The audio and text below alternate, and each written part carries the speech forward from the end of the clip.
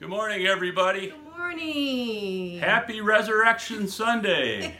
Happy Easter. Even though we're stuck in our homes, well, not stuck, quarantined, I guess, we wanted to greet you today from our home. And just to say that even though it is technically Easter Sunday, our goal is to meet with you live. And so what we're going to do is when this quarantine is finally over and the first Sunday that we meet together, we're going to ask you to join us for an Easter celebration. And we'll be celebrating not only the risen Lord, which is most important, but also the fact that we get together again. And I'm looking forward to that. We're looking forward to that. And we trust that it'll be all right with you if we postpone our Easter message. So today, we have a special treat for you. Of course, we're sitting here in our robes. Yes. What's that? It smells like stinky feet. What are you drinking? I'm drinking vinegar water, apple cider vinegar water. Goodness so gracious! Good. Yes. But I kept hearing everybody saying, "Hey, we're really enjoying having church with our pajamas and our coffee." So I told Pastor Norm, I said, maybe we should just do the message in our pajamas. Yeah. Well, so yeah. I'm going to be honest with you. Since you're drinking apple cider vinegar, I think I'm going to let you preach this message. And I'm just going to get right out of the picture. So you enjoy this. I'll enjoy listening to you from a distance. I love you guys. We love you guys.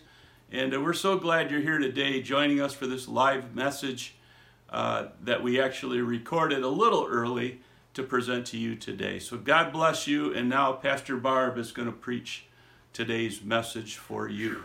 All right, I got to take the robe off because it's too hot. Before I get started today, I'd like to take a moment and pray. Lord, I just thank you for this time together. Give me wisdom and discernment on what to say and what not to say, and open the ears and the eyes of everyone listening and watching. God, be here in the midst of us today, and I just thank you and praise you for that. Touch hearts in Jesus' name. Amen. You know, we're seeing history unfold right before us, and some of us are probably even wondering if life will ever be normal again. Today I wanted to share some things I might be helping you from being anxious. How do you turn yourself around when you're facing obstacles in your life? How do you get your mind not to be anxious? Not only during this time of the quarantine, but just in obstacles in your own life. I have 3 things I want to share with you today. 1 is knowing your Father, 2 is worship, and 3 is praying. Number 1 is knowing your Father. In Genesis 37 through 40, it talks about the life of Joseph. And I love this example. It is so good for us to glean from. You see, Joseph was given an assignment from God when he was 17 years old. The Lord gave him dreams of things he was going to become, a great leader. He even had dreams that his family, including all his siblings, would be bowing down before him. And being the 17-year-old that he was kind of cocky. And I'm sure they didn't take a liking to that. And they got so frustrated with Joseph that they even schemed to kill him. But they decided to throw him in a nasty pit, and then they sold him into slavery. And from slavery, he became powerful there, and because of that, he got accused of wrongdoing and thrown into prison. And while he was in prison, he helped 2 inmates to be free through interpreting dreams, and they forgot about him, and the story goes on. Every time Joseph did something, it seemed like it wasn't working out. But through all the heartache and disappointment, you never see Joseph giving up. He knew who his daddy was. Joseph knew who he could trust. You read about the positive attitude that he had through every trial. He had a pick yourself up and start all over again attitude. You know, it doesn't say, but I'm sure Joseph had many questions for God and probably even doubted his true calling. He probably felt like he had missed it so many times, but you never hear that. and you see him take whatever was thrown at him and make it prosper. You know, you get to choose in life how you want to go through trials. You can have a thankful heart or you can be anxious. When you go to God thanking him and trusting him, then it's hard to be anxious at the same time. You can't be praising the Lord and be worrying. You can take the example of Joseph and learn how to live through the times of your life that seem impossible. I've been reading a book by Max Lucado called Anxious for Nothing. And in there he shares a story about a young boy, and I want to read it to you. Suppose your dad is the world's foremost orthopedic surgeon. People travel from distant countries for him to treat them. Regularly, he exchanges damaged joints for healthy ones. With the same confidence with the mechanic changes spark plugs, your dad removes and replaces hips, knees, and shoulders. At 10 years of age, you're a bit young to comprehend the accomplishment of a renowned surgeon. But you're not too young to stumble down the stairs and twist your ankle. You roll and writhe on the floor and scream for help. You are weeks away from your first school dance. This is no time for crutches, no time for limping. You need a healthy ankle. Yours is anything but. Into the room walks your dad, still wearing his surgical scrubs. He removes your shoe, peels back your sock, and examines the injury. You groan at the sight of the tennis ball-sized bump.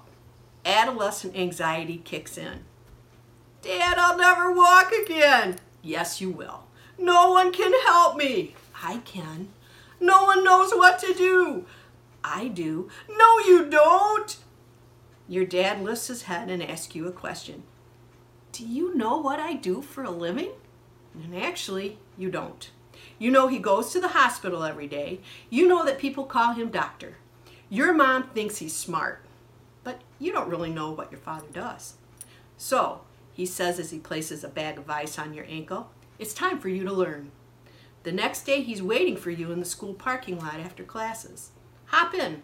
I want you to see what I do, he says. He drives you to his hospital office and shows you the constellation of diplomas on his wall. Adjacent to them is a collection of awards that includes words like distinguished and honorable. He hands you a manual of orthopedic surgery that bears his name. You wrote this? I did. His cell phone rings. After the call, he announces, we're off to surgery. You scrub up and follow him into the operating room on your crutches. During the next few minutes, you have a ringside seat for a procedure in which he reconstructs an ankle. He is the commandment of the operating room. He never hesitates or seeks advice. He just does it. One of the nurses whispers, your dad is the best. As the two of you ride home that evening, you look at your father. You see him in a different light. If he can conduct orthopedic surgery, he can likely treat a swollen ankle. So you ask, you think I'll be okay for the dance? Yes, you'll be fine. This time he believes him. Your anxiety decreases as your understanding of your father increases.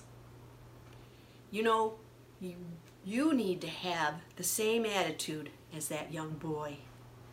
When you really know that God can do all things, then who are you going to turn to? Is Jesus the first one to get your ear? You must think to yourself, my daddy can take care of this. He knows everything. That should be your first thought when trouble comes. You know, I've said that people will always let you down, even with good intentions. But Jesus, he never will. And when you call on him, he'll be there. God answers prayer. Praise. One of the quotes I heard several weeks ago was, turn your worry into worship. You know, worship turns the boat around. And when you feel a pinch of life, turn on the worship music and start singing. It's going to lift your spirits and drown out that small voice of the enemy that might be whispering in your ear. You need to fill your spiritual tank, and worship is one way to do that. When you focus on the Lord and start singing, you can feel the tension and the worry melt away. And instead of feeling that anxious feeling, God fills you with His Holy Spirit and you feel like a conqueror. You can feel His presence. And remember, if you're praising and worshiping Jesus, that anxiousness can't be there.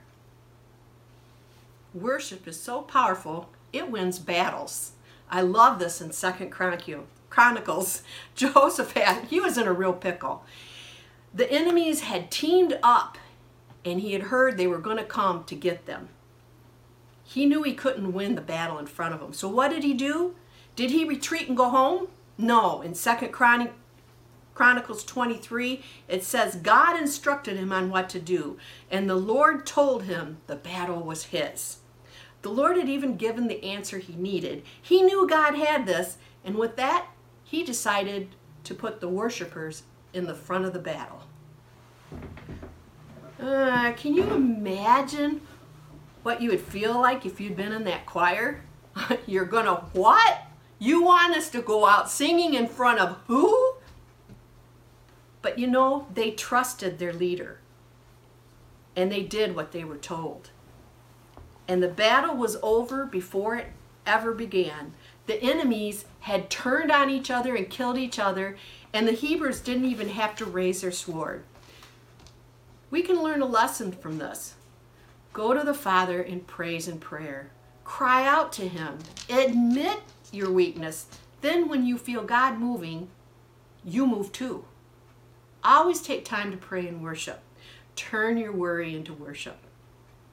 You know, prayer is not that easy when you're facing a battle or you're anxious about something. When this time comes, get your Bible out and look for those scriptures that minister to you. In the book, Anxious for Nothing, the author shares Philippians 4:4-8. Let me read that to you.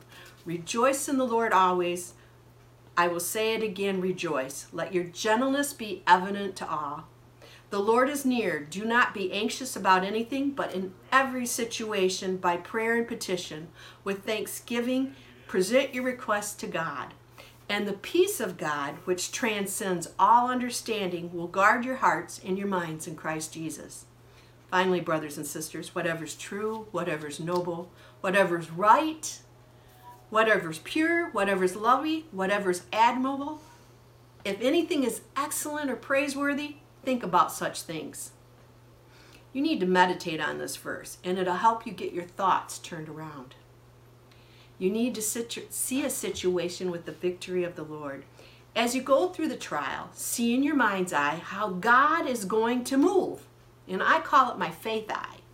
See it as if it's already been done. See it the way you think God wants you to see it. And then find those promises of God and stand on them. The Bible is filled with His promises for us. Look for His promises and then remind God of those promises. Here's a few examples I want to give you. Lord, I need protection. You said, God, you would walk through the waters. Isaiah 43:2. When you pass through the waters, I'll be with you. And when you pass through the rivers, they will not sweep over you. When you walk through the fire, you will not be burned. The flames will not set you ablaze. Lord, I'm afraid. You said you would lead me through the valley. Psalms 23:4. Even though I walk through the darkest valley, I will fear no evil. For you are with me. Your rod and your staff, they comfort me. Lord, I feel so alone. You said you would never leave or forsake me. Hebrews 13:5. Keep your lives free from the love of money and be content with what you have, because God said, never will I leave you, never will I forsake you. Find a promise that answers your problem and put it into prayer. The more you pray, the less anxious you'll become. Not only should you be lifting your needs, you need to be praying for others. Ephesians 6:18 says, and pray in the Spirit on all occasions with all kinds of prayer and requests. With this in mind, be alert and always keep on praying for all the Lord's people. You know, you need to take time to find out how those around you are doing. We have an opportunity to give hope to the hopeless, peace to those that are having a hard time, and healing to the hurting. Just giving someone a call during this time can make someone's day. You know, a few weeks ago it's my birthday, and under quarantine, Norm was upstairs studying and I was down here in the living room, and all of a sudden the dog started barking. And I thought, what in the world? So I go to the window and there's Brian and Colleen with a big happy birthday sign singing me happy birthday. You know, it just made me smile. It made my day. There's so many little things that we can do to make somebody's day go better. In Ephesians, God is telling you to put others first. And when you focus your heart on others, you know, it helps eliminate the stress in your own life.